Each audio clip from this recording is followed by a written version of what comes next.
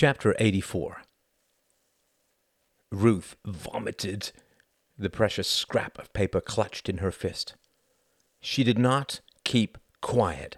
She did not hold her hair back. Her customary terror of germs was gone. She was an animal trying to purge a poison. When she had returned with Catherine from Uxbridge's little room, she had been struck down by a terrible suspicion. She was no stranger to avoiding her own thoughts, but this one smashed through her defenses like a thundering locomotive through an opening day ribbon. When did my brothers die? They died in 1915. In the summer. Quentin signed for the Grenades in the summer of 1915. They were not terribly far from each other, the middle of France. None of her three brothers were in the same outfit. The army didn't want to risk wiping out entire bloodlines. And strangely enough, the thought had struck Ruth with a grim certainty. She did not imagine that it would be anything other than what it turned out to be. It would be one of them. Or the thought was striking, insistent. Or there was never any reason for you to have stayed in bed. But that made no sense. How could she have known? My guilt was entirely about my father, she thought blindly, vomiting once more. My betrayal of my husband, my love for and hatred of Gunther, my complicity in the coming of war. I knew nothing about Quentin's guilt. I knew nothing about what he had done during the war. I could not stand to ask. And now I know he could not stand to tell me. But all lost lives are lived in the shadows of silence. Active silence. Silence that is a turning away. When you cover your eyes, you cover your mouth and your heart, your soul. Ruth felt as if she would never have the strength to rise again. Catherine came knocking at the door of the toilet. It was a vile room, and truth. No, moaned Ruth. Her hands suddenly tightened on the cold fish whiteness of the porcelain, and she bit down on her lower lip. She stood up, suddenly, feeling dizzy and headachy. Lowering her head over the sink, she rinsed her mouth and hair. Then she unlocked the door. Catherine stood there. Seeing the look on Ruth's face, she took an involuntary step back. Where are the war letters? Asked Ruth softly. Upstairs, replied Catherine equally softly. In the attic. Without a word, Ruth slowly climbed the ladder to the attic. Catherine came with her, wheezing at the exertion and dust. It took them 2 hours. Ruth was aware of a vague concern about her husband coming home and finding them, and not being ready to confront him, but it was only a vague feeling. Much more powerful was the feeling that she already held the damning letter in her hand, and was just working her way to that preordained moment. Catherine found the album in an ancient dark green sea chest. It had not been opened in 15 years. She wiped the dust off it, wrinkling her nose. This is their final resting place, murmured Ruth, staring at the streaks that Catherine's fingers had left on the cover of the album. We should have had more respect. Don't fall back to that, replied Catherine, passing over the book. That is all gone. Catherine opened the book. some old photographs. This had originally been a holiday album, but then had been converted in the last half to the preservation of war memorabilia. Various official documents, pay stubs, leave passes. No letters. They were in a cigar box in some other trunk, unopened for 15 years. Ruth turned the pages without emotion. Catherine wheezed over and sat down next to her. It was her youngest brother. The others were close enough, but their death certificates were before the night of Quentin's great betrayal. Wesley had been disarmed by Quentin. Wesley had been fed to the guns of the enemy like meat through a sausage maker. She had been partly responsible for her father's death. Quentin had killed her brother. Youngest brother. For Ruth, it was a moment of great inner stillness. She felt as if she had reached the very heart of her family. Psychologically, she had achieved the greatest, deepest state of mind. She was curious. Her youngest brother. She had never loved Reginald. Quentin had murdered her youngest brother. She had never loved her eldest son, the only child of Quentin's. Quentin had always disliked Tom, the youngest son, the mirror of the man he had killed. And Tom fought against war because he was the stand-in for the son her husband had murdered in wartime. Quentin was an appeaser because he had murdered his comrades during wartime, and war would bring back all his guilt. He had been evil during wartime, therefore all war was evil. But because it was unconscious, it was inevitable repetition. No matter how Quentin might fight against the coming war, everything they did brought it closer and closer. If we do not question and oppose our wrongs, we justify them and so must repeat them. But Reginald. Ruth frowned. Some sort of electric current seemed to be playing through the void of her great, curious emptiness, like a wriggling eel of light. It was searching for the soul of her eldest son. The eel's teeth closed. Ruth's breath caught. Tom is the reenactment of the murder of the youngest son. Reginald was reenacting Quentin's wartime murder. The youngest son must die. But how would Tom die? It felt true, but Ruth had no idea how it was to occur. Well, of course. It was so simple. Tom was a warrior through and through. Quentin and Reginald would betray England into a war, and Tom would fight and die. Tom would have to fight. It was his nature. Ruth suddenly cried out. Tom's last conversation with her when he had begged her to act against Quentin. His passion, his desperation.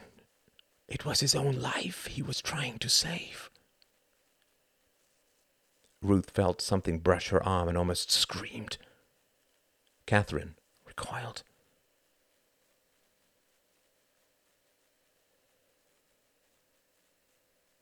Chapter 85.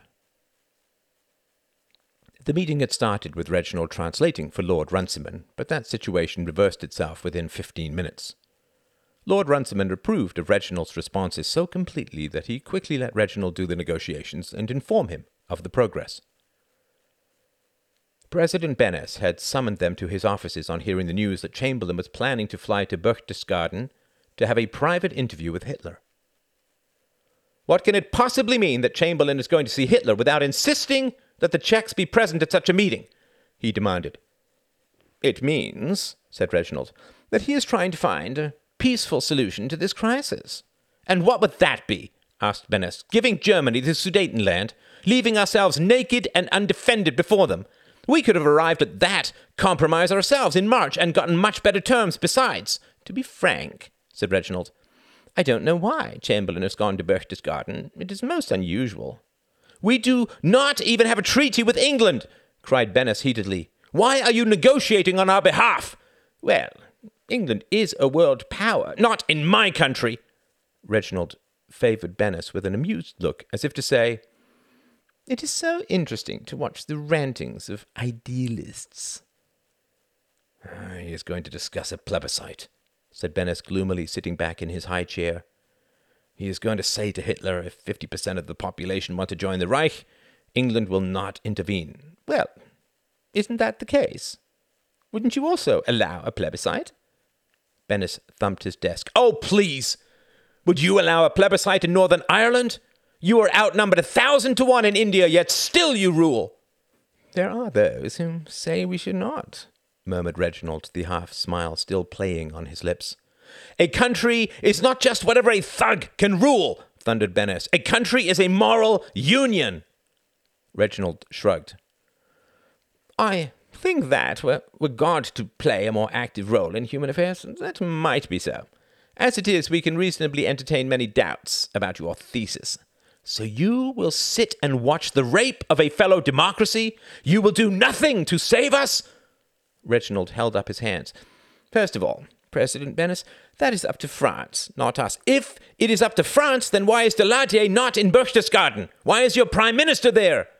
"Well, the French have been rather disorganized of late, and so the British have taken it upon themselves to negotiate with Germany on our behalf." "That is fine. Fine with us. But if Mr. Chamberlain takes it upon himself to negotiate, he cannot expect us to be bound by the results of his interference. If we are not consulted as to terms, we cannot be expected to honour the results." "That is as you see fit, of course," said Reginald. "If you choose to go your own path, you are more than welcome to, but then it shall be your own path. Your own." Bennis went pale. Reginald could not tell if it was from rage or fear. "You are not indicating that you expect the French to break their treaty with us?" "I am saying nothing of the kind," said Reginald. "I am saying that you should not dismiss British negotiations out of hand. Perhaps you shall have to surrender the Sudetenland, but the integrity of your remaining lands will still be ensured by British and French guarantees." "I have such guarantees now!" cried Bennis in despair. "They are doing me no good." The next day, Hart was in Paris with Chamberlain, Sir John Simon, and the French leader Daladier. Hart had been brought along to take notes. This was for one simple reason. The meeting had been called suddenly and late, and Hart happened to be the only man left in the Foreign Office when Chamberlain had to leave. "The question is," said Chamberlain, "what are we going to do?" "Our choice is clear," replied Daladier. "And what is that?" "We must all do our duty." "I see," said Chamberlain. "Am I to understand from that statement that France is willing to declare war on Germany to save Czechoslovakia?" Daladier ducked his head and said, "I am sure that the answer to that is obvious. France will fulfill her obligations. We have 1,000,000 reservists drawn up." "That is an excellent step," said Chamberlain rather sardonically, "and I have no doubt that you are in possession of an excellent plan. May I inquire as to your next move?" "Next move? Well, these things must be discussed to their natural ends," said Chamberlain. "It would be of great assistance to His Majesty's government to know what plan the French General Staff intend to follow." "Well," said Daladier, "we could not, of course, help Czechoslovakia in the East in any material way, But we could aid her by drawing off German forces in the west. Chamberlain smiled. I hope that you do not think that I am bringing any undue pressure to bear on you in these matters, but we cannot go into this with our eyes and ears closed. It is essential to know the conditions before making any firm decisions, and we do require answers to questions which have long troubled British ministers in the past. Deladier swallowed. By all means. Chamberlain sat down. Sir John Simon has a list of our questions. Sir Simon stood up. Monsieur Deladier, do you contemplate using the French Air Force over Germany? Do we? I see. Well, in all recent combats, I'm thinking of the Spanish Civil War in particular, aerial combat has been, it has figured, in some cases quite prominently. Sir Simon paused. He was the Chancellor of the Exchequer and an ex-lawyer and an excellent cross-examiner. Excuse me. I think that my question has been misunderstood since it has not been answered. I shall try again. Please refrain from answering unless you fully understand the question. Now, in what way will the French Air Force be used in a war with Germany? Deladier pursed his lips, obviously wondering whether to be offended. Finally he said, the French Air Force would be used as a cover for our grand troops. So you would invade the Rhineland. If we were going to support the Czechs, that would be the logical next step. We cannot make sensible recommendations based on what you think is the logical next step, Monsieur Deladier. We must know the intentions of the French General Staff. Will you invade the Rhineland? Yes, we would invade the Rhineland. Is that your opinion, or is it the plan of the French General Staff? In my understanding, that is their plan, but you are not sure. This has certainly been discussed. Is it something that you would support? Obviously, we cannot support the Czechs without invading the Rhineland, so it is something you would support. Yes. But you don't know if your generals support it. They would have to if supporting Czechoslovakia was our intention. Sir Simon took a deep breath. Monsieur Daladier, he said slowly, you have a treaty with Czechoslovakia.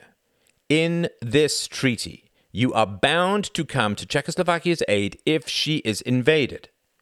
If Mr. Chamberlain's mission to Berchtesgaden should come to naught, there is every reason to believe that Germany will invade Czechoslovakia. Do you plan to support Czechoslovakia? We would never abandon our treaty. Excuse me, but that is an equivocation. It is not, cried Daladier. We are stating that we would honor our treaty. So you would support Czechoslovakia and invade Germany. Yes, we have our honor, no doubt. Yet when we ask what your invasion plans are, you cannot tell us. I can tell you. Then please do. We would declare war on Germany. If Germany invades Czechoslovakia, then right away, declare war? Yes. No. We would wait 4 or 5 days to evacuate Paris. Thank you. Go on. Please do not omit any more details. We would then bomb industrial targets in the Ruhr and Saar. We would invade Germany immediately on land. Would you mobilize the remainder of your army? You have only mobilized 1/3 at the current time. Yes, we would mobilize. When we met steeper resistance, we would retreat behind the Maginot Line. Sorry? Asked Sir Simon. You would... what? We would retreat behind the Maginot Line? Why? Well, we would hope that by that time the attack on Czechoslovakia would have ceased. And if it had not, you are now asking me what our plans would be for a long-term war against Germany. I do not have that information. You could not expect me to. And now I have some questions of my own. Sir Simon paused. Very well. If France declares war on Germany, will England also declare war on Germany? Yes. And what would England then do? We would mobilize the fleet and begin the blockade of Germany. We would send men, materials, and airplanes to France. And how many divisions can you send? 2. There was a pause. Hart looked up from his scribbled notes, shocked. Daladier laughed. 2? And tanks? We could send a few, said Sir Simon. So, you cross-examine me as to my resolution, when you can give me in troops what amounts to 4% of the German army. Do you have no shame? We have the fleet, said Chamberlain, and it was the fleet, if you recall, that finally brought Germany down the last time.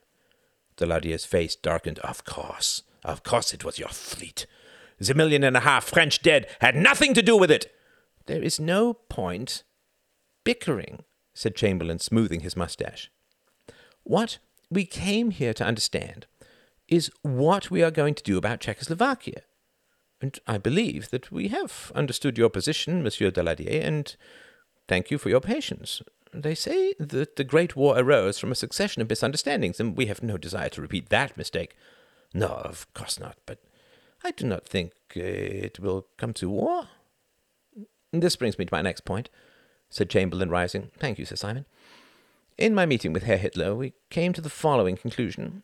I propose that a plebiscite be held in the Sudetenland, wherein any population which votes 80% or more to join Germany will be allowed to do so. Daladier snorted.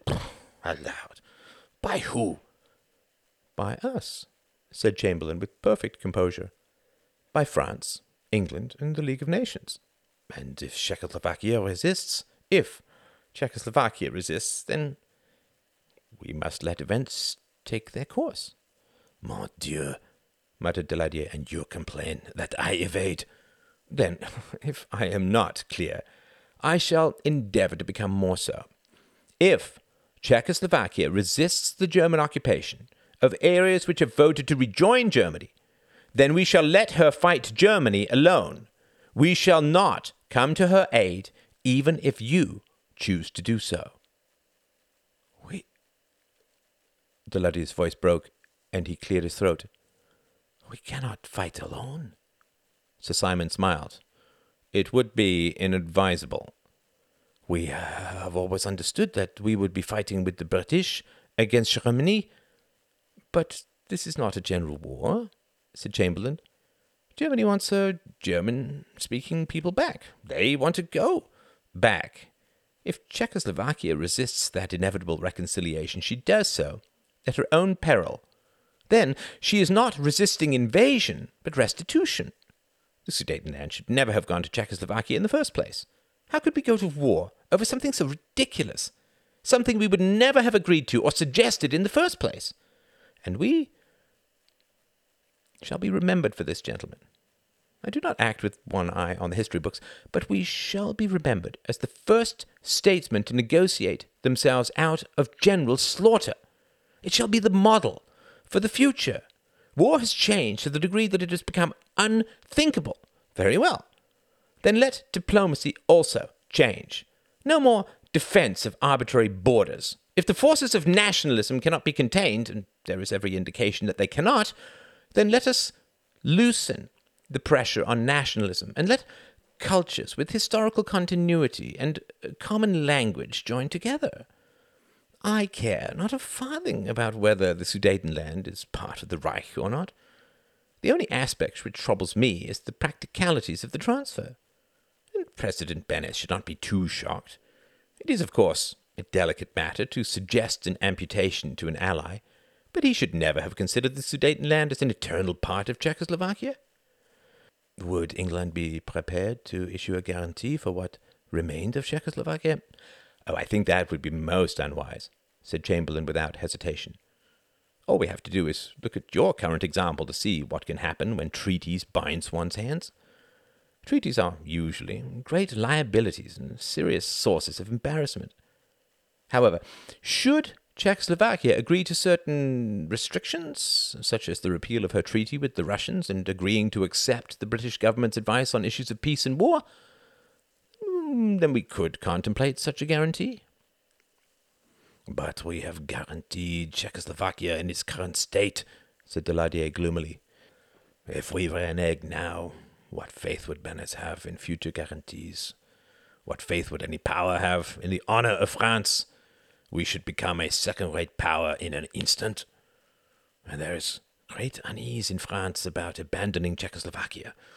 And in England, too.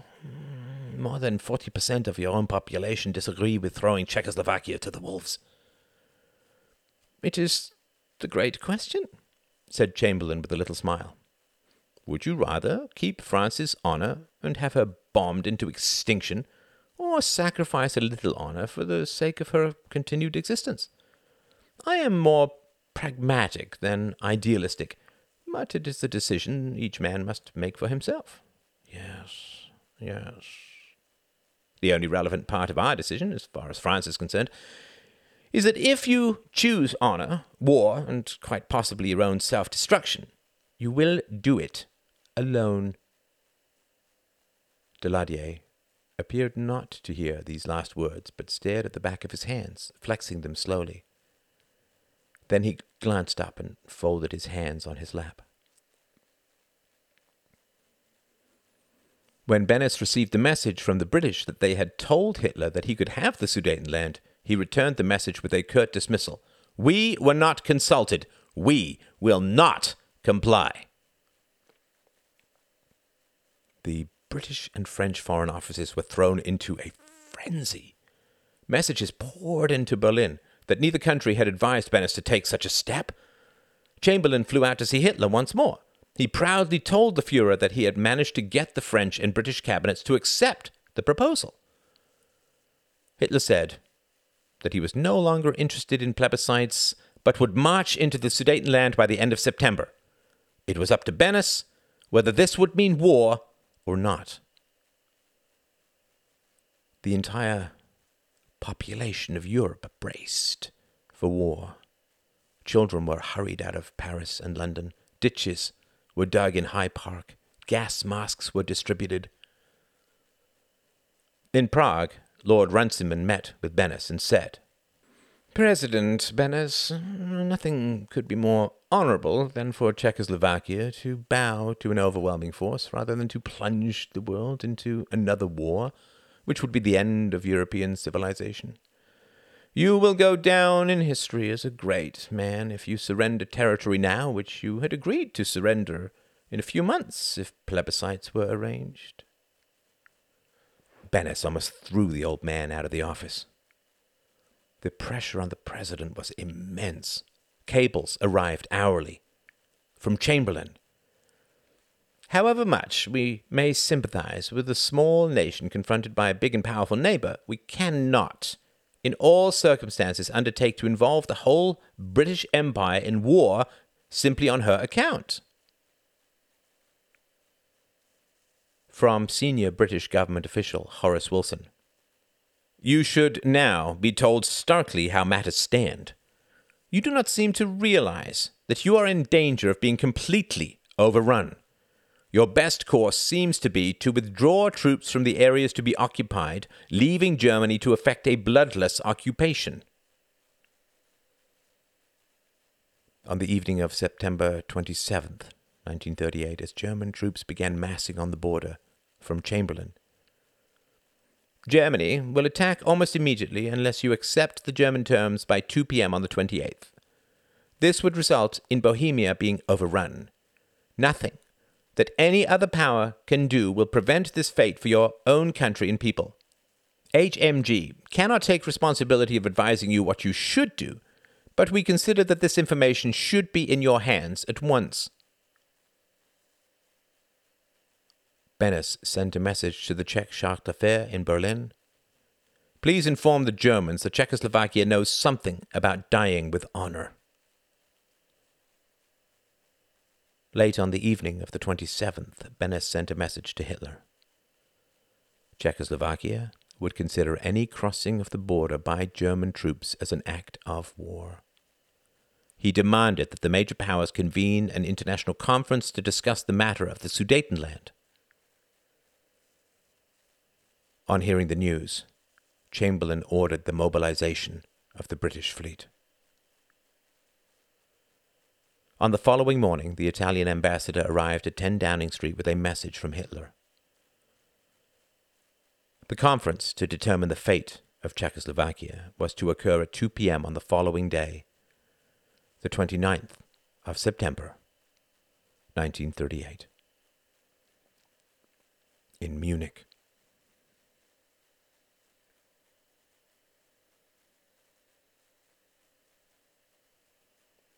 Chapter 86.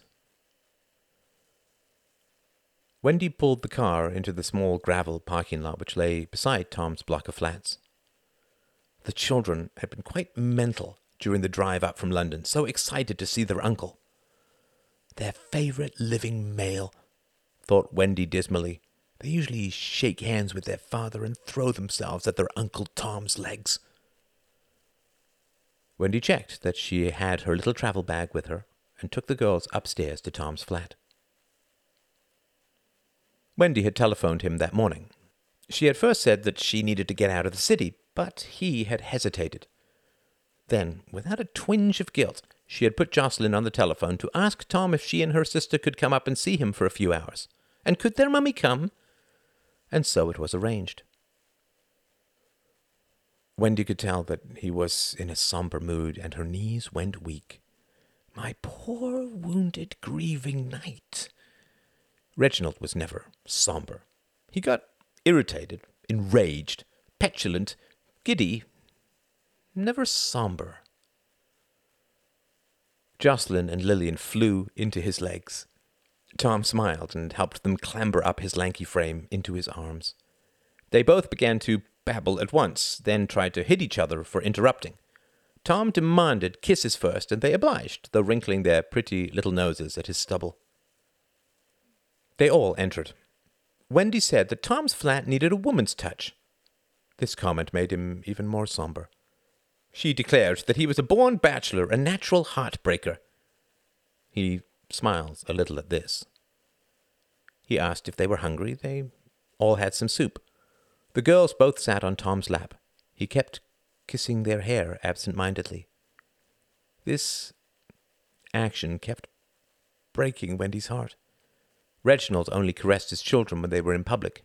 It was never absent-minded, never unconscious. Wendy asked Tom if he would mind watching the girls while she had a little nap. It was fine. She pulled out a naughty book, and the girls begged Tom to read it to them. He acquiesced. Going into Tom's room, Wendy was struck by its lack of ornamentation. Of course, he was a man, so she could not expect more than one old pillow, but he should at least have some little pictures on his wall or on his bedside table. She craned her head around his little bed, where two could only lie intertwined, and saw that he had no bedside table. A few books, a Dickens, a Nietzsche, the Antichrist, a Flaubert. Wendy frowned, surprised. All she knew of Tom's intellectual life was that he had been thrown out of Oxford for failing to secure a scholarship. Reginald, who had taken his degree with honours, only read the newspaper and his inbox. Her heart thrilled to Tom's unsuspected life. She pictured him reading by the light of 3 or 4 candles, of differing height for balance. On a hot night, his little blanket riding his lean hips, brushing his damp hair back, his eyes fierce and concentrated. Shivering a little, she listened to the sound of uncle and children settling on the sofa, then opened Tom's closet door silently. Some boxes, 2 belts lying on the floor. Wendy thought, irritated for a moment. But she pictured herself squatting on her heels, picking up his belts as he stood by the bed, laughing and thanking. Not like Reginald, who snapped at her for moving his things. Wendy scowled. To be thanked for what comes naturally to me, how precious that would be. Not to be fought for all my instincts. To be able to help and to be loved for helping. Not to have all my gifts rejected as insults. Wendy's breath caught involuntarily. She froze, squatting, cocking her head. No movement, just the murmur of big and little voices. She stretched out on the bed, wriggling under his blanket. The pillow was a little sour, but that mixed with everything natural about Tom, and she ground her head into the cotton with animal abandon. His head rested here every night, filled with plain, manly, mammalian dreams. It did not awaken and cast cold, critical eyes on the world. It did not always require peace and solitude, but could tumble in a happy tangle of growing limbs. It did not always try to control life and the world, but rippled and meshed with it as Wendy imagined a tree full of leaves bent and merged with the wind. Life could live around Tom. It was not caged and shaved and cross-examined. Outside, Tom sat with one child nestled in the crook of each arm. The afternoon sun streamed over them, softened by the slightly dusty window panes. Something had quieted the children. Tom had a theory, which was that children were quieted by intimacy, by soul-to-soul contact, when their tender nervous systems were not played like over-tightened violin strings by hysterical throwing and tickling. The girls had been in a car for almost 2 hours, but they lay still in his arms. Tom put the naughty book down on his lap as they talked quietly, almost in whispers, not because Wendy was sleeping in the next room, but because their ears and words were soft and tender. "When I was a little boy," murmured Tom, "there was another little boy, and there were these jokes going around which went like this. I'd tell you the joke about the high wall, but you'd never get over it. Or, I'd tell you the joke about the blunt pencil, but you'd never get the point." That sort of thing. I don't know if they're still popular, that kind of joke. So, I said to this one boy, "I'd tell you the joke about the trash can, but it's just a load of rubbish." And the boy followed me around all day, saying over and over, "No, it's all right. You can trust me. I won't tell anyone. You can tell me the joke about the trash can. I won't think it's rubbish." Tom smiled. And even when I explained the joke to him, he still thought I just didn't want to tell him the real joke. "That was the real joke," I said, but no good. "Knock, knock," said Jocelyn. "Who's there?" "Mandy." "Mandy who?" "Mandy lifeboats. We're sinking." Tom laughed. "Oh, that one was old when I was a boy." "Knock, knock," said Lillian, tugging on his ear. "Who's there?" "Banana." "Banana who?" "Knock, knock." Lillian repeated. "Who's there?"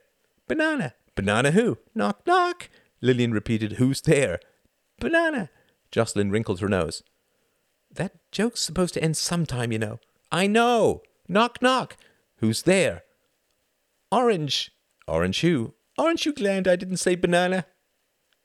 Tom smiled. "I've never heard that one before. And I certainly was glad that you didn't say banana again. Now, say this 5 times fast. Red lorry, yellow lorry."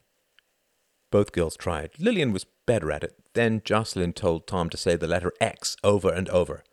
Tom shook his head. "I can't talk about sex with you lot." They told about 20 minutes more worth of jokes. Then Tom read to them, and they seemed to be enjoying the story. Tom tried his best, but could not refrain from crying. He kept imagining a rocket of some kind coming in through the window and blowing his ribs through their little skulls.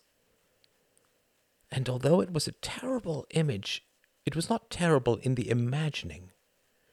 It happened in slow motion, and clouds of dust rose to obscure their final ending. And classical music was playing somewhere. The music made Tom cry. He could not keep it out of his voice. The children could tell. "You're wrong," whispered Jocelyn, pointing at a smiling picture of Noddy. "It's not a sad story." "I know," sniffed Tom, kissing both their hands. "He's crying on my head," said Lillian, a little petulantly. "Sorry." "Why are you crying?" asked Jocelyn. Tom pursed his lips and shook his head. He became suddenly afraid that Wendy would open the door and be angry at him for some reason. "Do you miss my dad?" asked Jocelyn. "I bet you do." Tom frowned. He couldn't think of what to say. "Do you like our dad?" said Jocelyn. Tom paused. His mind raced in a million directions. How much of this would get back to Reginald? Would Tom be banned from seeing his nieces? How would Wendy react? She wasn't the most stable of creatures. But how could he lie to these little girls? One lie at 5 can breed a lifetime of misery. Your dad and I have we disagree sometimes. Jocelyn nodded slowly. Her blonde hair rose in little bunches against Tom's jumper. Lillian seemed absorbed in tracing a picture of Noddy, but Tom knew, as a younger sibling himself, that pretending not to listen was sometimes the best way to hear. "What do you fight about?" asked Jocelyn. "What does he say?" "He says that you are stuck up and don't bend. He says, how can you walk if you don't bend your knees or tie your shoes?" said Tom, feeling his blood rise. So the thought police have been at work. "What does your mummy say?" Lillian said, her finger still tracing the picture. "She says you're very nice. They fight about it." "So why do you fight?" asked Jocelyn, twisting in his embrace to look at him. Tom thought briefly about how little all her organs were, how little and how receptive to growth, and how without growth they would turn on themselves and die. "We don't fight," he said, knowing it would only buy a moment. You know what I mean." "You know what your daddy does?" "He talks for all of us," said Lillian. "Well, I don't think he talks for me very well. Sometimes." "So why don't you talk instead?" asked Jocelyn promptly. "I do," said Tom. "But no one listens." There was a pause. Tom had a brief vision of Wendy listening from beyond his bedroom door. "So you're mad because no one listens?" asked Jocelyn finally. "That's not his fault," added Lillian. "No," said Tom.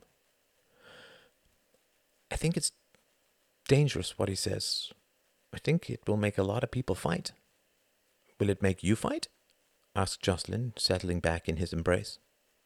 Tom nodded, then realized she could no longer see him. "Yes." "No fighting," said Lillian, turning the page. "Just share." "What does Daddy say that you don't like?" asked Jocelyn. "There's this bully," said Tom, "who wants things. Your dad says, give him these things and he'll stop being a bully. I think that if we give him these things, he'll become more of a bully." "That's Hitler," said Jocelyn, tweaking Lillian's arm. Lillian jerked her arm away. "I don't like bullies," said Jocelyn, "but you have to turn the other cheek." "Yes," said Tom. "Yes, that's what they say. And that's good for some things. But not everything. Not the whole world over." Jocelyn chewed her hair a little over this one. Then she turned back to look at Tom. "So, where is it bad, then?" Tom almost smiled. Then, before he could answer, the door to his bedroom opened. Wendy looked quite lovely. Tom noticed it almost reflexively. Her hair was tousled, her lips seemed more red and plump, her azure eyes were striking. He noticed the length of her legs and her slender calves. She smiled radiantly. "Children, it's time for your nap," she said languidly. There was much complaining, especially from Jocelyn, who said that Uncle Tom was explaining Daddy. But Wendy seemed quite intent on getting the children to bed. She lifted them from Tom's embrace and let Lillian hang onto the naughty book. She promised to wake them in an hour.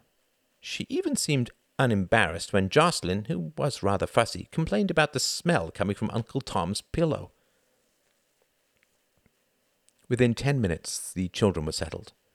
Wendy returned to the living room, then said, "Tom, do you have anything to drink?" He smiled. "Do you mean to drink or to drink?" "That second one. Scotch." She smiled languorously.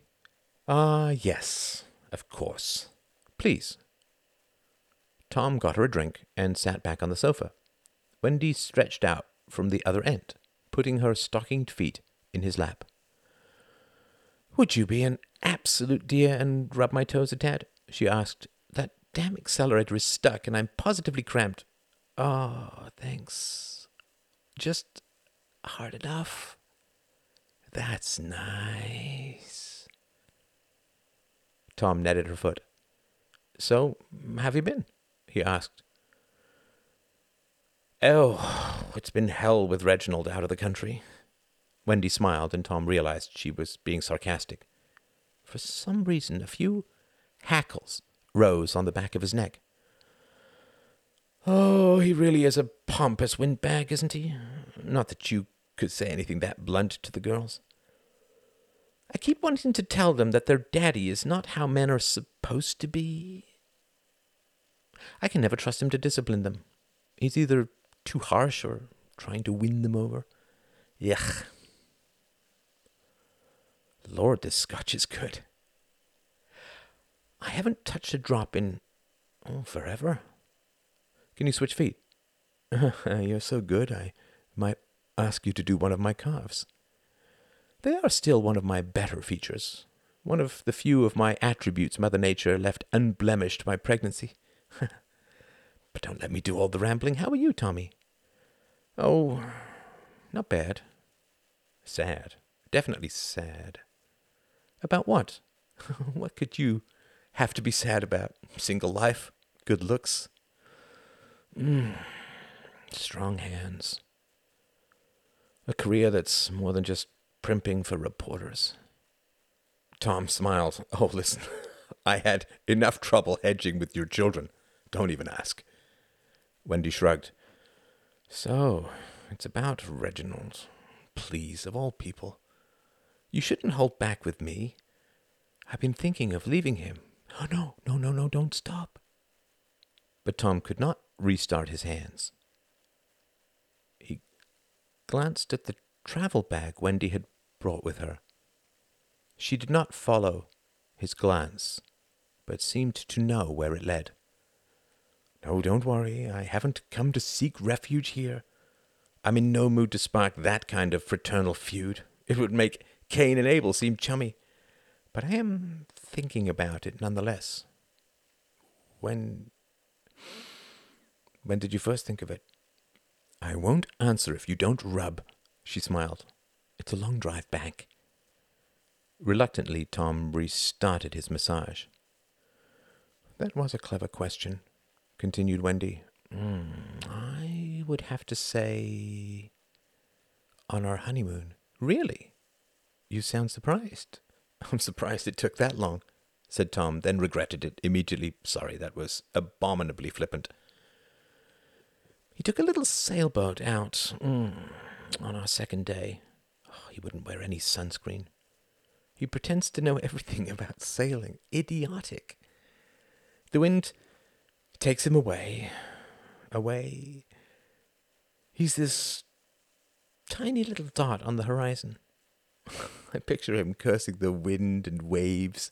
Never himself. I think if he falls off, the end of the world. That's nice." Wendy shifted a leg. "You may do a calf, Mr. Spencer." He comes back and is enraged that he has a sunburn. I couldn't imagine what to say. It's no fun even to say, "I told you so." It just makes him angrier. But I like that. Sometimes. You know how it's fun to tell a vain woman that she has a pimple? Play with their vanity? Because my God. But he's a vain creature. I thought it was mostly female vice. He's obsessed with how others see him. You should see him when the phone rings. He can be screaming at me all purple, But his face fades and he runs to answer the phone and says, "Hello, Reginald Spencer here." All charm and good humor. It gives me the willies. No, the creeps. He's a creepy man. So false, so false. She laughed. Can you see me telling the judge, "He's false, so I must leave him"? The judge would laugh and say, "Mrs. Spencer, you show me a marriage that's not false, and I'll release you from yours." And so I would have to stay. So sad. So very sad. Tom stopped rubbing Wendy's calf mid-length. Her head was lolling on the far side of the sofa. All his senses were alerted. If not for the nieces, he would have stopped the direction of this conversation and taken her someplace public for tea. But he was terrified that she might... "You know, Tom," she murmured, her throat almost clogged with nostalgic sensuality, "you really remind me of my first beau.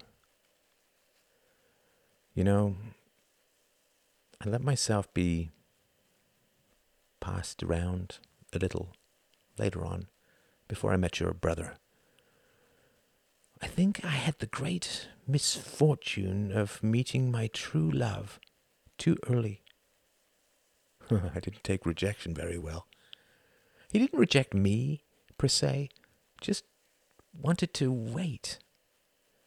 But I've never been good at deferring gratification. Now or never. Listen, Wendy, I have to know something." "What, Tom? Am I causing any problems between you and Reginald?" She opened her eyes and regarded him with frank challenge. "Whatever do you mean, what I say? I do not understand." "No? Not at all. Do you mean your politics? I don't care about politics." "Okay, all right. I just wanted to know." "Know what, Tommy?" "Know whether I desired you." "Look, if I'm wrong, I'm wrong." "And what if you're not?" Tom started. "What?"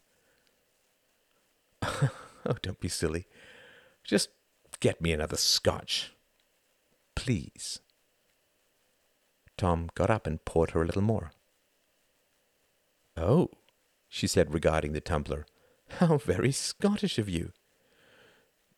"You have a long drive," he said, sitting down on the edge of the sofa, "as you said." Wendy looked at him, then laughed out loud. "Oh, please, don't tell me I'm making you uncomfortable after all these years. Let us say that I desire you terribly, if you like, if that feeds your ego. How much could we get up to, really, with my children a mere heartbeat away? You are safe, Mr. Spencer. Now sit down and be comfortable." Tom sat down, his head spinning. Wendy turned and gazed out of the window, tracing her fingertips over her thigh. "So we are going to be frank," she murmured. "Remember, you brought it up. He is terrible in... He never, ever touches me." Her breath shuddered slightly. "I really don't know if I'm at all attractive anymore, Tom. Sorry about being so badly flirty. It's not about you. It's about me. I mean, you're attractive, of course. A blind woman can see that. It's something about... You are clean in a very rare way. Clean and healthy. Kind. Giving. Loving. Resolute. A modern knight. Not one of these fucking oily, slippery courtiers piling on each other to reach..." She sighed. "I don't know what. Power, probably. Reginald is so kind to every stranger he meets. He bends over backwards to make them like him. He almost forces them. Then once he has them, once they think he's the most noble and competent man in creation, he runs off to the next one. And they all trail after him like the sad tale of some broken kite. Tears welled up in her eyes. I feel that I'm in a kind of hell, Tom. That I'm losing my soul. To him, to his world, to all these lies and manipulations. I have to get away.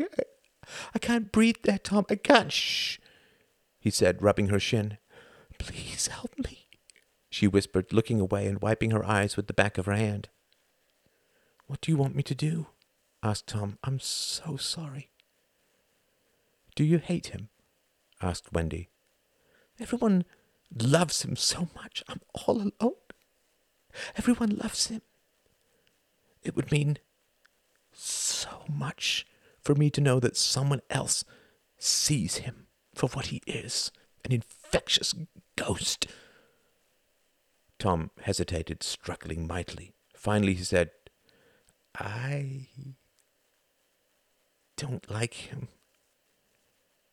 And it's not just us two. Our mother, Ruth, as well. Wendy's face turned to him, her eyes blazing in triumph. I knew it! She cried out, slapping the back of one hand into the palm of another. Tom heard the girls stir in the next room. It's always the goddamn mother, isn't it? She demanded, her cheeks flushed. That's what they say. That's where they always lay the blame. So even his own mother doesn't like them. How's that, Reggie boy? Oh, you can't use that, said Tom, aghast. Oh, no, she laughed. No, of course not. It's enough for me to know. Her face grew suddenly serious. But thank you, Tom. I really thought I was going mad. Her eyelids fluttered. Would you mind giving me a little hug? I feel very shaky. Tom drew a deep breath and hesitated. Please, she cried, holding out her arms. All right, said Tom. And then she was upon him, almost without transition. It seemed as if she were wriggling against him the very moment that he uttered his last word. Her body was convulsing, her hips writhing, her back arching. Her hands were in his hair. She was kissing his neck, licking his ear. Tom heard a creaking sound, but thought it was the couch. Oh, Tommy, she panted, her hands everywhere. I want. He could not help his response. He threw her from him against the coffee table. She skidded back, falling on her behind, her hair and eyes wild. She scrambled to her feet, her fingers crooked into claws, and then saw her two children staring from the open bedroom door. Mummy? Asked Jocelyn tearfully. Is Uncle Tom all right? Wendy stood there, her mouth open. Tom buried his face in his hands. Like a little bridge, Lillian's hand came up and pointed at her mother. X, X, X, X, X, X, X, she whispered. Chapter 87. Events had moved away from Reginald and Lord Runciman. Chamberlain had flown to Munich to speak with Hitler alone, which was unprecedented. Lord Runciman was nonplussed. I mean, he said, half reclining on a leather sofa in the British Embassy in Prague, his chin resting on his chest. What is the point of having a foreign office if you just fly out and do your own negotiations whenever it suits you? I mean, the abominable vanity of the man. Here we have been dealing with Germany for 20 years, and he just up and flies to Munich to meet with Hitler on his own. My God! And imagine, one of the most wonderful things about having diplomats is sending them to negotiate for you while giving them no power at all. The most common sentence in the diplomatic language is, "I shall have to check with my superiors." Buys time, creates distance. Here there's nothing. A dictator doesn't understand democracy. Chamberlain has to lay all his cards on the table. Who's Hitler going to have to check with, his mummy? Goddamned fool. Why do you think he went back? Asked Reginald. Lord Runciman snorted. Because Hitler changed his demands. We know that. Chamberlain fought mightily to give Hitler the Sudetenland. He had to flex all his political muscle to pull that one off. Duff Cooper wanted war. Eden was criticizing Chamberlain in public. 40% of the British public disapprove of Chamberlain's stand on Czechoslovakia. And there's always Churchill chomping on the bit. But he pulled it off, the old fucks. But then he goes back to Hitler, trembling from head to foot from all his political exertions, offering him the Sudetenland. And our lovely little Austrian says, "No, sir, Mr. Chamberlain, that's not what I want anymore. Now, I want Czechoslovakia divvied up on racial lines. Not just the Sudetenland for me, but also 1 million Hungarians back to Hungary, 100,000 Poles back to Poland, and several million Slovaks back to Russia. The current Czech government and its troops to withdraw back behind these racial lines and plebiscites over all disputed areas, not just the Sudetenland." "My God," whispered Reginald. "That would be the end of Czechoslovakia." Of course it would be. That's why the Czechs are mobilizing. That's the sound from the street. They're overjoyed. They think that the Germans will come. The Czechs will hold out heroically, and then us and the frogs will come in out of guilt. For them, it's a great battle for civilization. They, my young friend, are also fools. Reginald frowned. Why? We'll have to come in if they fight. The Czechs. It is very likely. That is why our entire policy is, at the moment, entirely geared towards ensuring that the Czechs do not fight. Lord Runciman shuddered delicately. My God, can you imagine another world war? But won't we have to? I don't mean to appear too naive, but the French will have to fight. Then we'd... Yes, said Lord Runciman impatiently. But that's not the purpose of it, not at all. If Hitler comes up with something we can force down Bennis's throat, then by God, we all line up and start shoving. If Bennis fights that, if he resists our compromise, then we wash our hands of him and leave him to his fate. This is no time for gratuitous principles. We're all staring utter destruction in the face. Our nose is down the muzzle. It's all up to Bennis now. Lord Runciman sighed. And now he's gone and mobilized. And we're all bleating down the line to Hitler, stammering to reassure him that we didn't tell him to mobilize. Oh, no, not us. So you disapprove? Oh, the whole thing is an unholy mess. We're long past the point of doing anything intelligent now. We can stop eating cake now, but we already weigh 500 pounds. I don't know why Bennis doesn't see that. He's bleating, too, how he's being mistreated and abandoned. He doesn't see how things stand. Everyone has run away, but he's still marching forward. He's crying out, "Come on, chaps!" We are all in a bunker saying, "Good luck!" and taking odds on the number of seconds he has left. An unholy mess. Reginald swallowed. What would you do if you were due? Good Lord, you're asking a doctor how to save a terminal patient. If I were Bennis, I'd agree to whatever Hitler demands. Give him the Sudetenland, whatever he wants, and hope that it really is his last territorial claim. It can't be. No, it can't be. Why not? Because not too long ago he said that he just wanted the Sudetenland. Now he wants more. Before that he said he didn't want Austria. Before that he said he didn't want the Rhineland. The man cannot be trusted. Lord Runciman laughed, imitating a Cockney accent. Well, sonny, that's an eye-opener. Of course he can't be trusted. The man murders his own war companions, old party members since day one, and we think he'll be squeamish about lying? We're hoping to chase down and hold him to some imaginary grain of goodness and honor in his person. It doesn't exist. So why did you come? I didn't think I'd like the Czechs so much. They really are quite noble, very brave. They'd rather die than surrender. Oh, it's going to be awful. And do you think that there's really no hope then? Lord Runciman shook his head slowly. Reginald paused. But they're all meeting in Munich at the moment, the British, French, Germans, and Italians. Lord Runciman smiled. And what are they meeting for? Well, to decide the fate of Czechoslovakia. Then who, pray tell, is conspicuously absent from the nations you spoke of? Reginald paused again.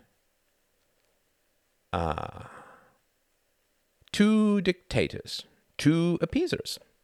I think it will not go well for Czechoslovakia. Mark my words, nothing will happen at Munich which has not already been decided. Reginald was about to reply when a steward came up and bowed. Telephone call for you, sir. Reginald looked up, surprised. Really? A lady, your wife. Ooh, grimaced Lord Runciman. Better get that, then. Reginald was having a hard time hearing her. This was for two reasons. First, because the line was bad. Second, because she was crying, and he had never heard her do that. Reginald! Yes? Yes. Hello? Is everything all right? Yes, I just had to talk to you. What has happened? Are the children... The children are fine. Fine. Oh, Reginald, when are you coming home? Soon. In a few weeks, at most. Why? What? Pardon? Look, you'll just have to speak up. I miss you. Well, that's nice, but can't you put that in a letter? We have to keep this line open. I'm getting looks. Reginald. What? I have to... Reginald. What? He attacked me. What? What? He attacked me. Your brother. You... Please repeat that. I want to be sure I have it right. Tom attacked me. Oh, Reginald, the children saw it. They have it all mixed up in their minds. Reginald, are you there? Put it in a letter. Listen, I'm sorry, I have to be away, but put it in a letter. I'll write to Tom. Put it in a letter. Is there anyone there you could talk to? A friend? I was trying to talk to Tom when... All right. Please try and hold yourself together. Oh, this is wretched timing. Wendy, you have to be strong. Listen, you'll have to put it all in a letter. Send it express. I have to get off the line. We need it. I'm being signaled that it's needed for a diplomatic call. Try me at the hotel tonight. You know where I'm staying? What? Yes, good. Well, hang on. Stiff upper lip. We'll sort it out when I get home. I said we'll sort it out when... Hello? Hello? All right, then.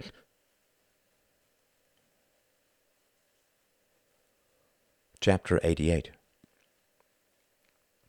The telephone rang late at night. Tom awoke from uneasy dreams of being some sort of green praying insect and recalled everything from the previous day immediately.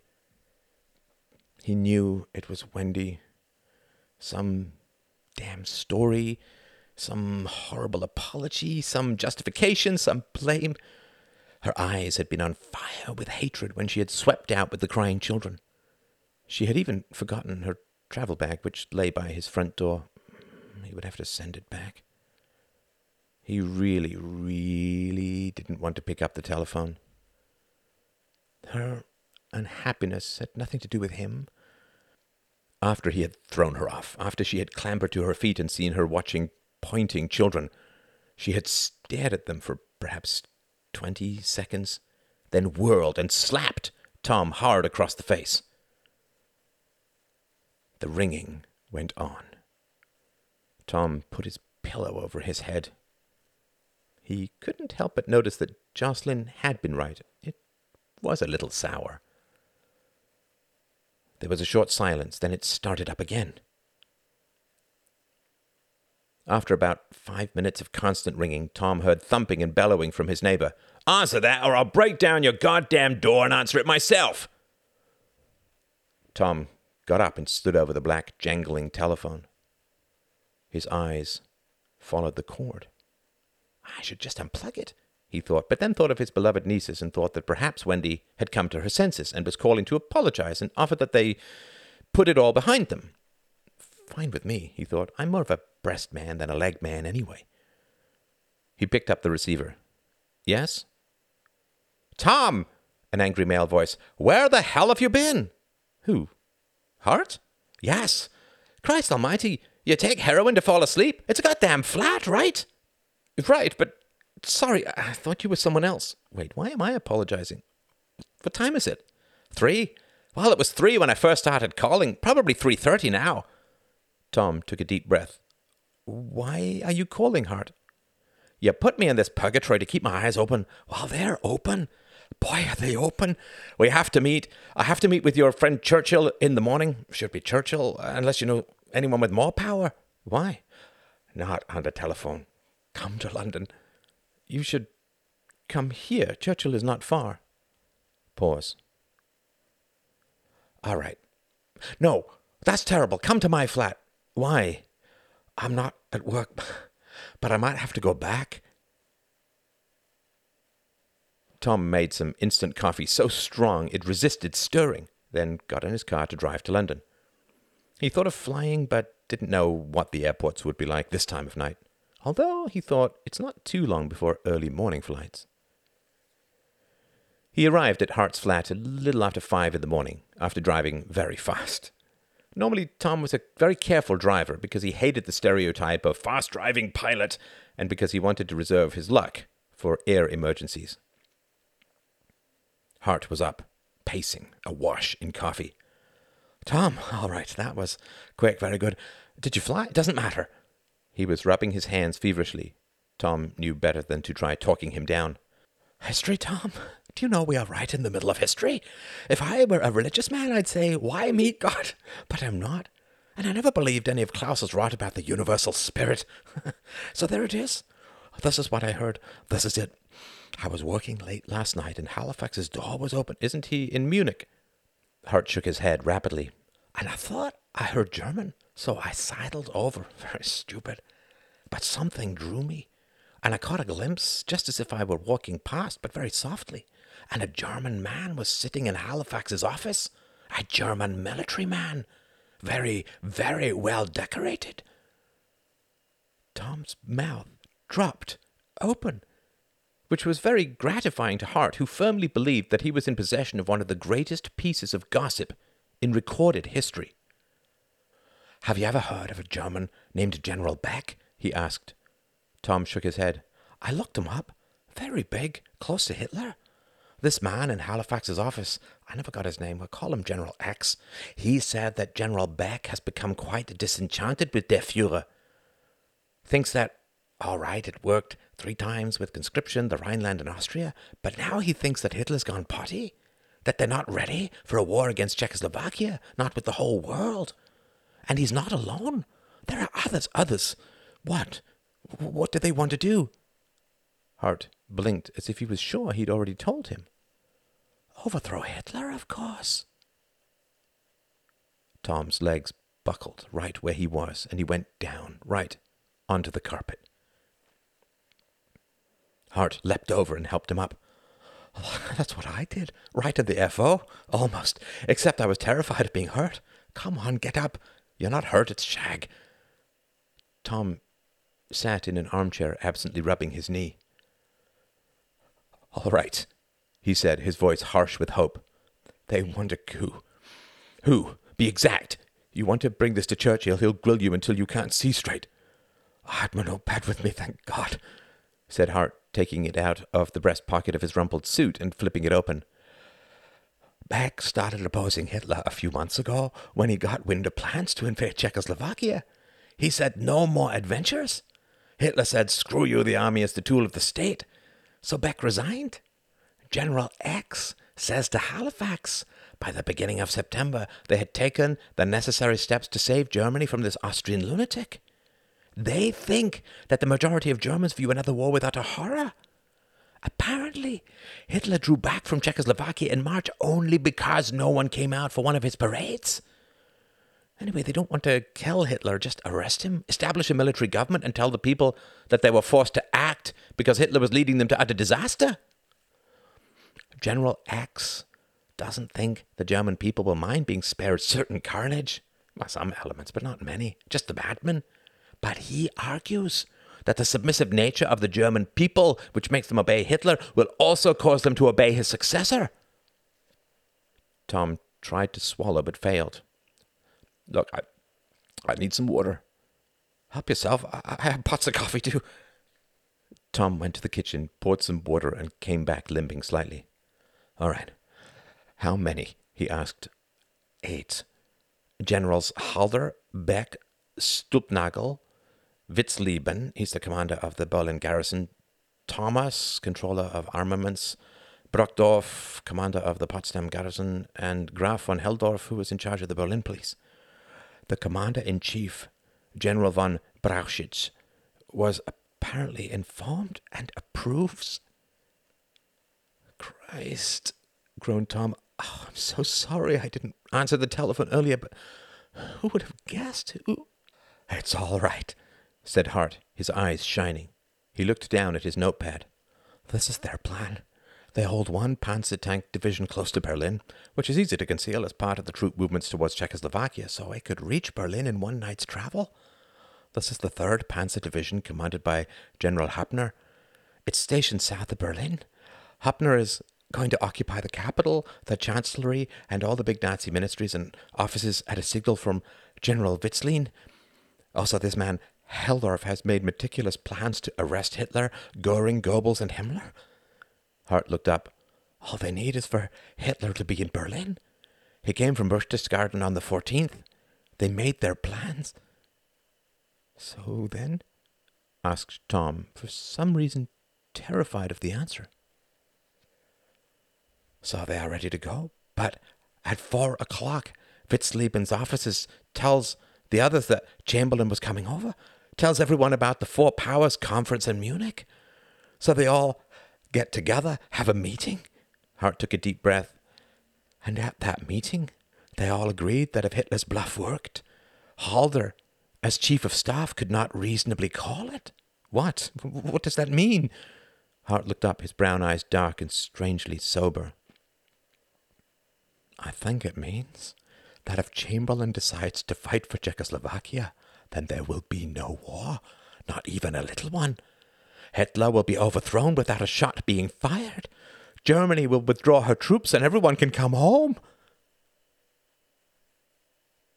Tom stared at Hart for a long moment, hearing his heart thudding in his ears, then leapt for the telephone.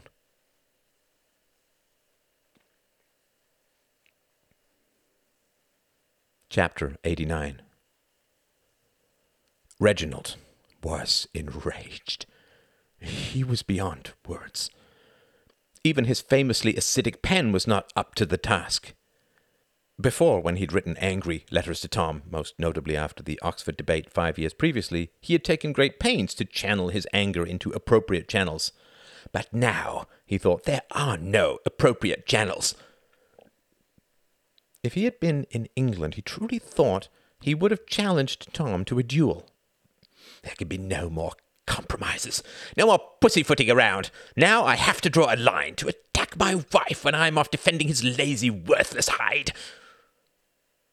This time, Reginald's rage knew no bounds. He found that he could whip up his restless troops with a bare minimum of rhetoric. His whole life he's been jealous of me, the little fuck. I have everything he wants, but is too cowardly to take. I have a good degree, a great job, a beautiful wife, obedient children, a lovely house, and the respect of my peers. He sits in a little room mucking about with airplane motors and nursing all his bitter self-induced wounds. And to imagine that I am somehow to blame for all his failures. I risked my reputation at every turn to help him. And what do I get in return? Oh, he could sit and whine and plot with Hart and Gunther and all the likes of that sad little lot. He can even undermine me with my children. They are, after all, my children, which is scarcely a contest.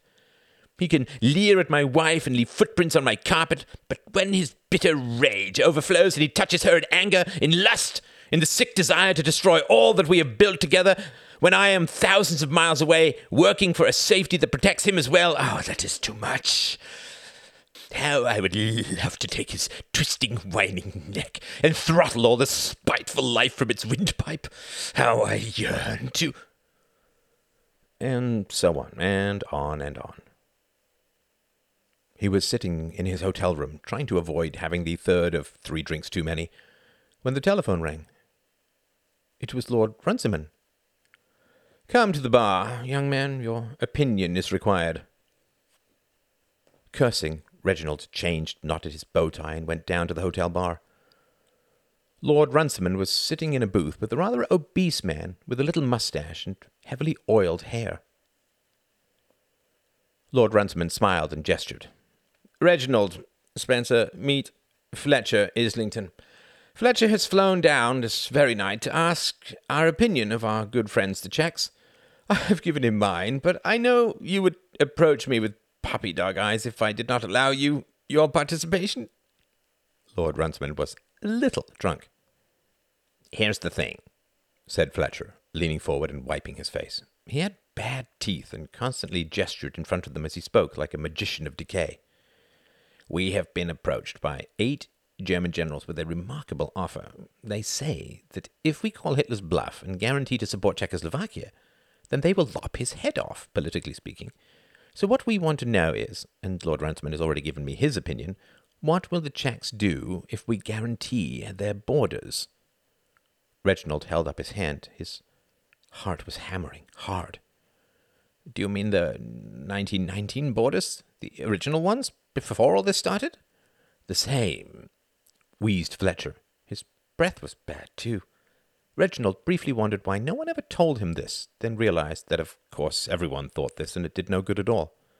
"The question is," asked Fletcher, "will they fight?" "Why would it matter?" asked Reginald. His jaw was rigid.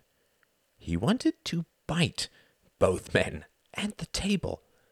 He kept seeing Tom's handsome head bending over his pale, shaking wife, like the cover of some awful third-rate romance novel, with the children watching. Fletcher glanced at Lord Runciman, who shrugged. He turned back to Reginald. "What do you mean, why would it matter?" "Well, if these generals are going to depose Hitler, why would the Czechs have to fight?" Fletcher nodded.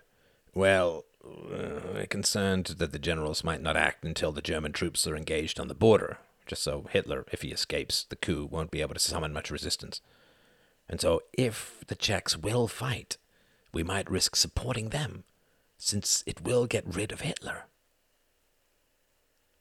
As he sat there in the smoky booth, Reginald thought he heard a distinctive click, and some basic inner structure seemed to fall away from him. All of Europe seemed to unfold in his mind's eye, with himself at one end and Tom at the other.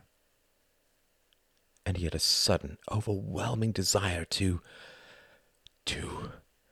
"It's a trap," he said. Fletcher's head darted forward.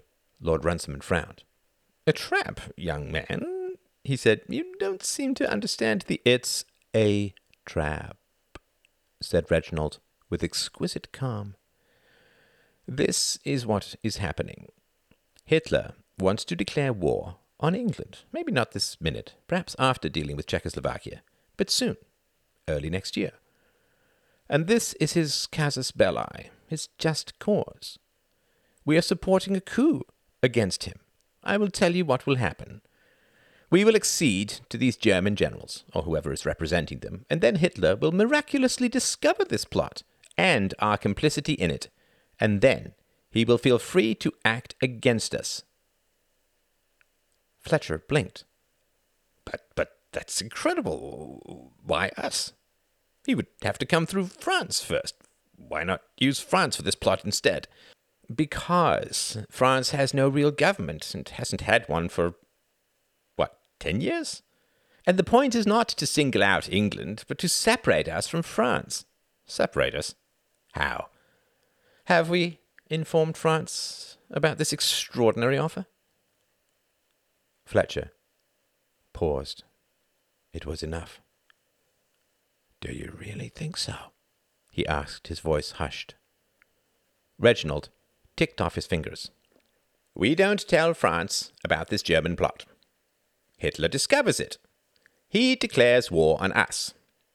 France says, and who could blame her, well, England, you made this decision alone, so you must take the consequences alone. And our great alliance, the only hope to stop Hitler, is in tatters. But what if it is not a ruse, a trap? Demanded Lord Runciman. Reginald leaned back and spread his hands. What does it matter? Perhaps it is not. No, let us say that it is not. What then? Suppose the plot fails. Are you saying that even under torture, none of the 8 generals will tell Hitler about England's complicity? To save themselves or their families? Of course they will. That's if the plot even comes to fruition. It probably won't even get that far. They could get caught any number of 1,000,000 ways before they lift a finger. What if the Panzer commander changes his mind? What if even some of his men remember that they've made a personal vow of loyalty to the Führer? Reginald felt a great black satisfaction rolling through his chest as he spoke. Do we really want to be mixed up in all this? If they're so certain of the virtue of their plan, why do they need our help? Why inform us? Why do we have to stand up to Hitler for them to depose him? And even if they do depose him, they will only replace him. And remember that their objection is not that Hitler shouldn't be invading Czechoslovakia, just that he's doing it at the wrong time. So they wait a year or two with their new dictator, and then they try again. What will we tell our good British citizens then? I can hear it now as we force them to fight. Well, we effectively installed this new dictator, and now that he is so much stronger than Hitler, please go and kill him for us. Our government would collapse within a week. No, gentlemen, it really will not do. We should reply to these German generals that their internal coups are their own business, and they should just let us know what happens. Otherwise, when we have become tangled up in a plot to kill or depose him, how shall Hitler negotiate with us in the future? It is pure nonsense, and if you want my opinion, there it is. There was silence in the booth after Reginald's speech. He sat slumped back in his seat as if he had lost some essential part of his skeleton. Fletcher wiped his mouth, grimaced, then jumped up. I have to make a telephone call to London, he stammered, right away. Reginald gestured limply. Ask at reception. The fat man turned and struggled through the crowd, cursing loudly as he pushed. Lord Runciman turned to Reginald. His eyes were wide in wonder. He smiled graciously, tipping an imaginary hat. My God, Reginald, you are a brave man. Even if such inspiration had struck me, I would have hesitated before accepting such a mantle. If you are wrong, historians will track you down and nail your hide up as the centerpiece in some museum of shame. Do you really believe all that? Reginald passed a hand across his forehead.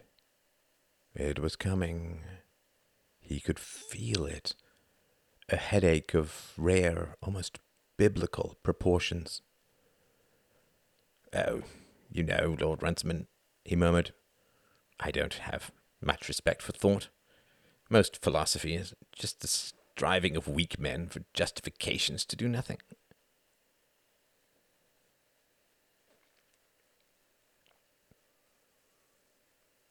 Chapter 90. Chapter 90. Father Martin was utterly surprised at himself. He sat in the first pew of his little whitewashed church. He looked at the back of his hands. They were very old. The skin was mottled and wrinkled. The veins and tendons bulged. He moved his fingers and felt the muscles slithering all the way up his forearm. He cupped his hand, slowly rotating his wedding ring, his head lowering. Martin felt immense. He felt larger than his church. He felt as if he were squatting over the black land of his birth. This is the soul of a man when joined with God. Now it was clear. Now the lesson had been learned. Every red spatter was bathed in the whitest, most divine light. His wife had been struck down for wanting to hang crucifixes. It was all resoundingly simple, and Martin felt huge beyond any human scale. He thought back over his mental life of the past 5 years. It had all seemed so confusing. That cannot have been because the signs were unclear, but because he was uncertain, because he lacked faith. By now, his wife's wedding ring was lost somewhere. It had gone to join the general confusion of general atoms, and her soul was in God's care. Because I could not care for her, thought Martin, his brow contracting in pain. He felt at one with everything.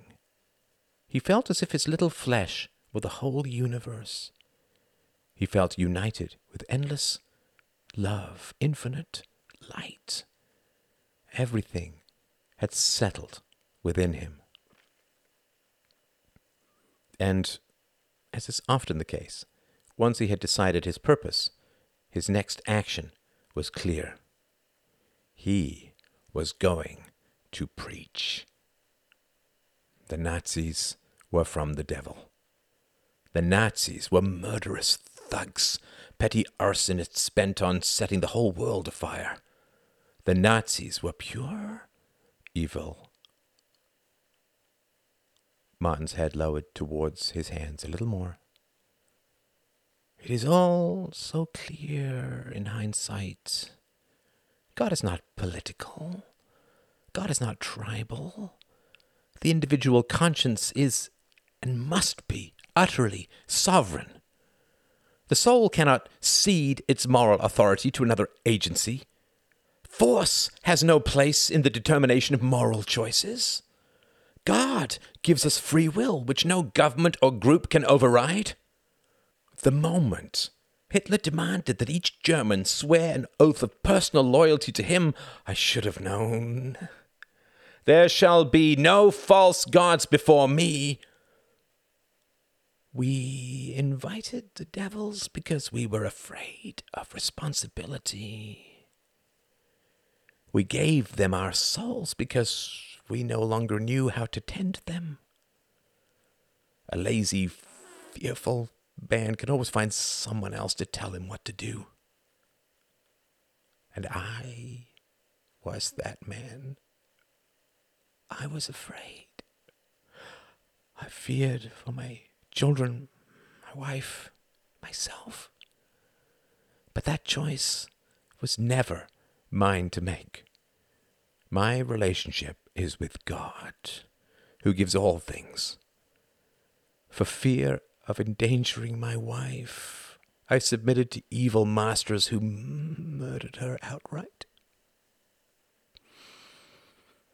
I could have had a fight, but But instead I chose submission, which destroyed me without even the honor of a fight. Martin took a deep breath and raised his eyes to the little crucifix over his altar. He had always loved this little church, this little nest of old stones, this sanctuary, this safe, this womb of God. And he felt something he had not felt for many, many years. The world is always at war between good and evil, between freedom and force, between individual sovereignty and group power, between conscience and obedience. And we forgot that for some reason. We chose to focus on the details. Who said what happened when, and so we lost ourselves. If one regards only details, one can always submit. And something came to him then on his night's reverie in his empty church.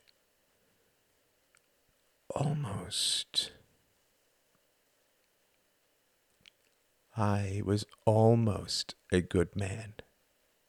So I became the worst man.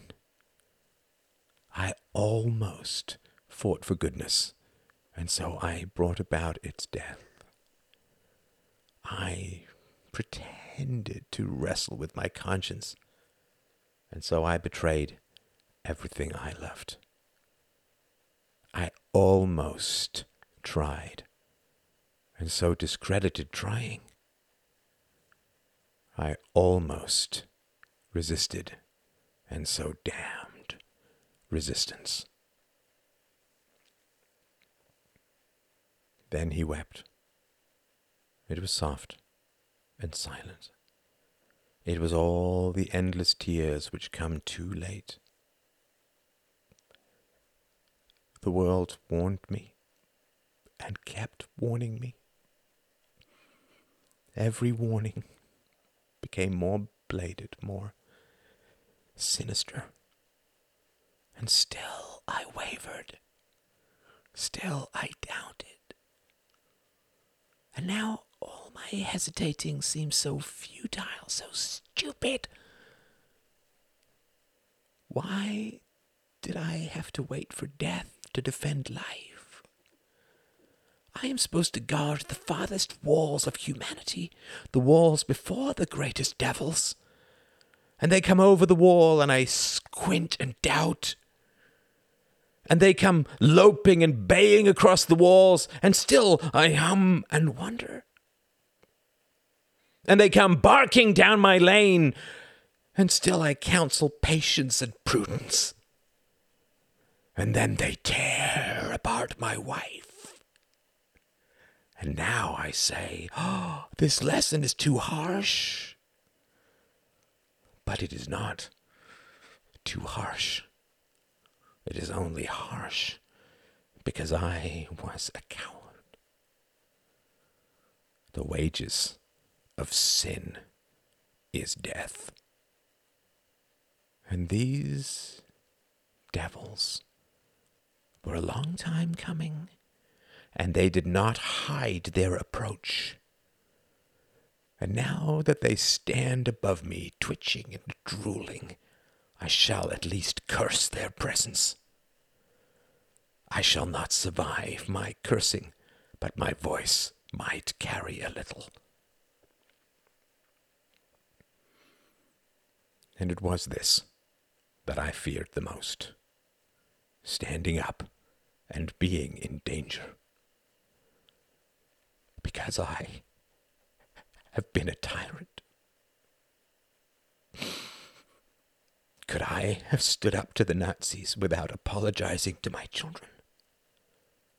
Force cannot be used in morality. But I beat my children for failing me. I beat my wife for disagreeing. Martin sobbed, His head was almost upon his knees. His back ached with the strain of bending over. He felt like an accordion full of seawater, bending over squeezed salt tears from his eyes. In his extremity of agony, and there is no agony on earth greater than moral transgressions felt too late, he had a terrible thought.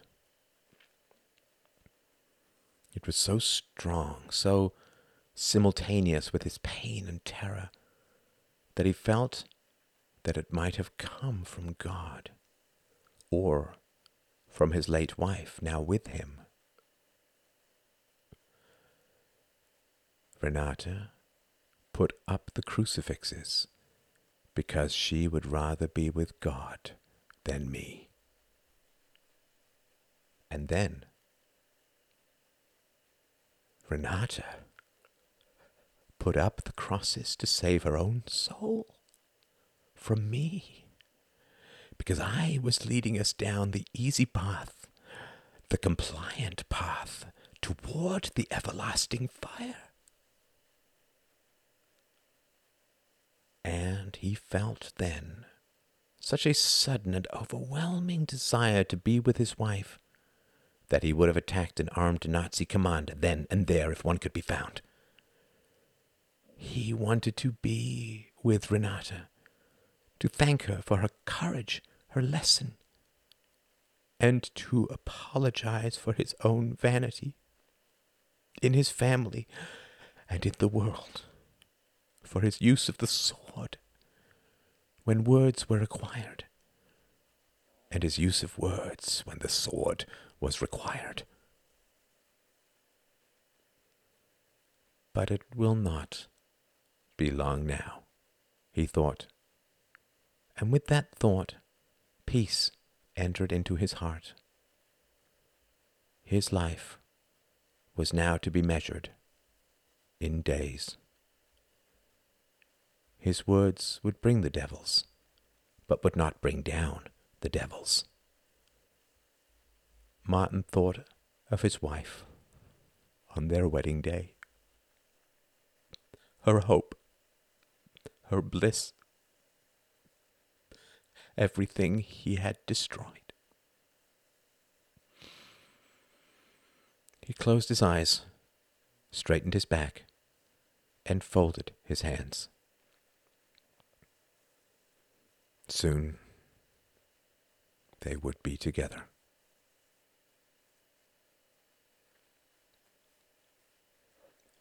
Chapter 91.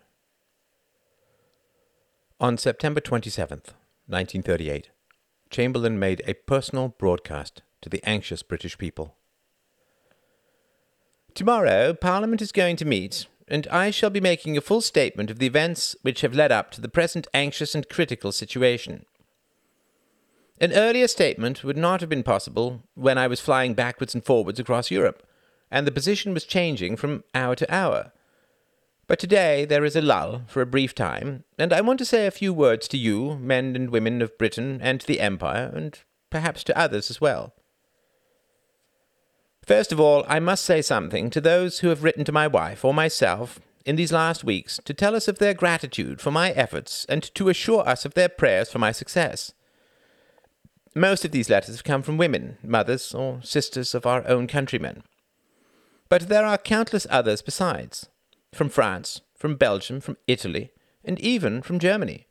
And it has been heartbreaking to read the growing anxiety they reveal, and their intense relief when they thought, too soon, that the danger of war was past.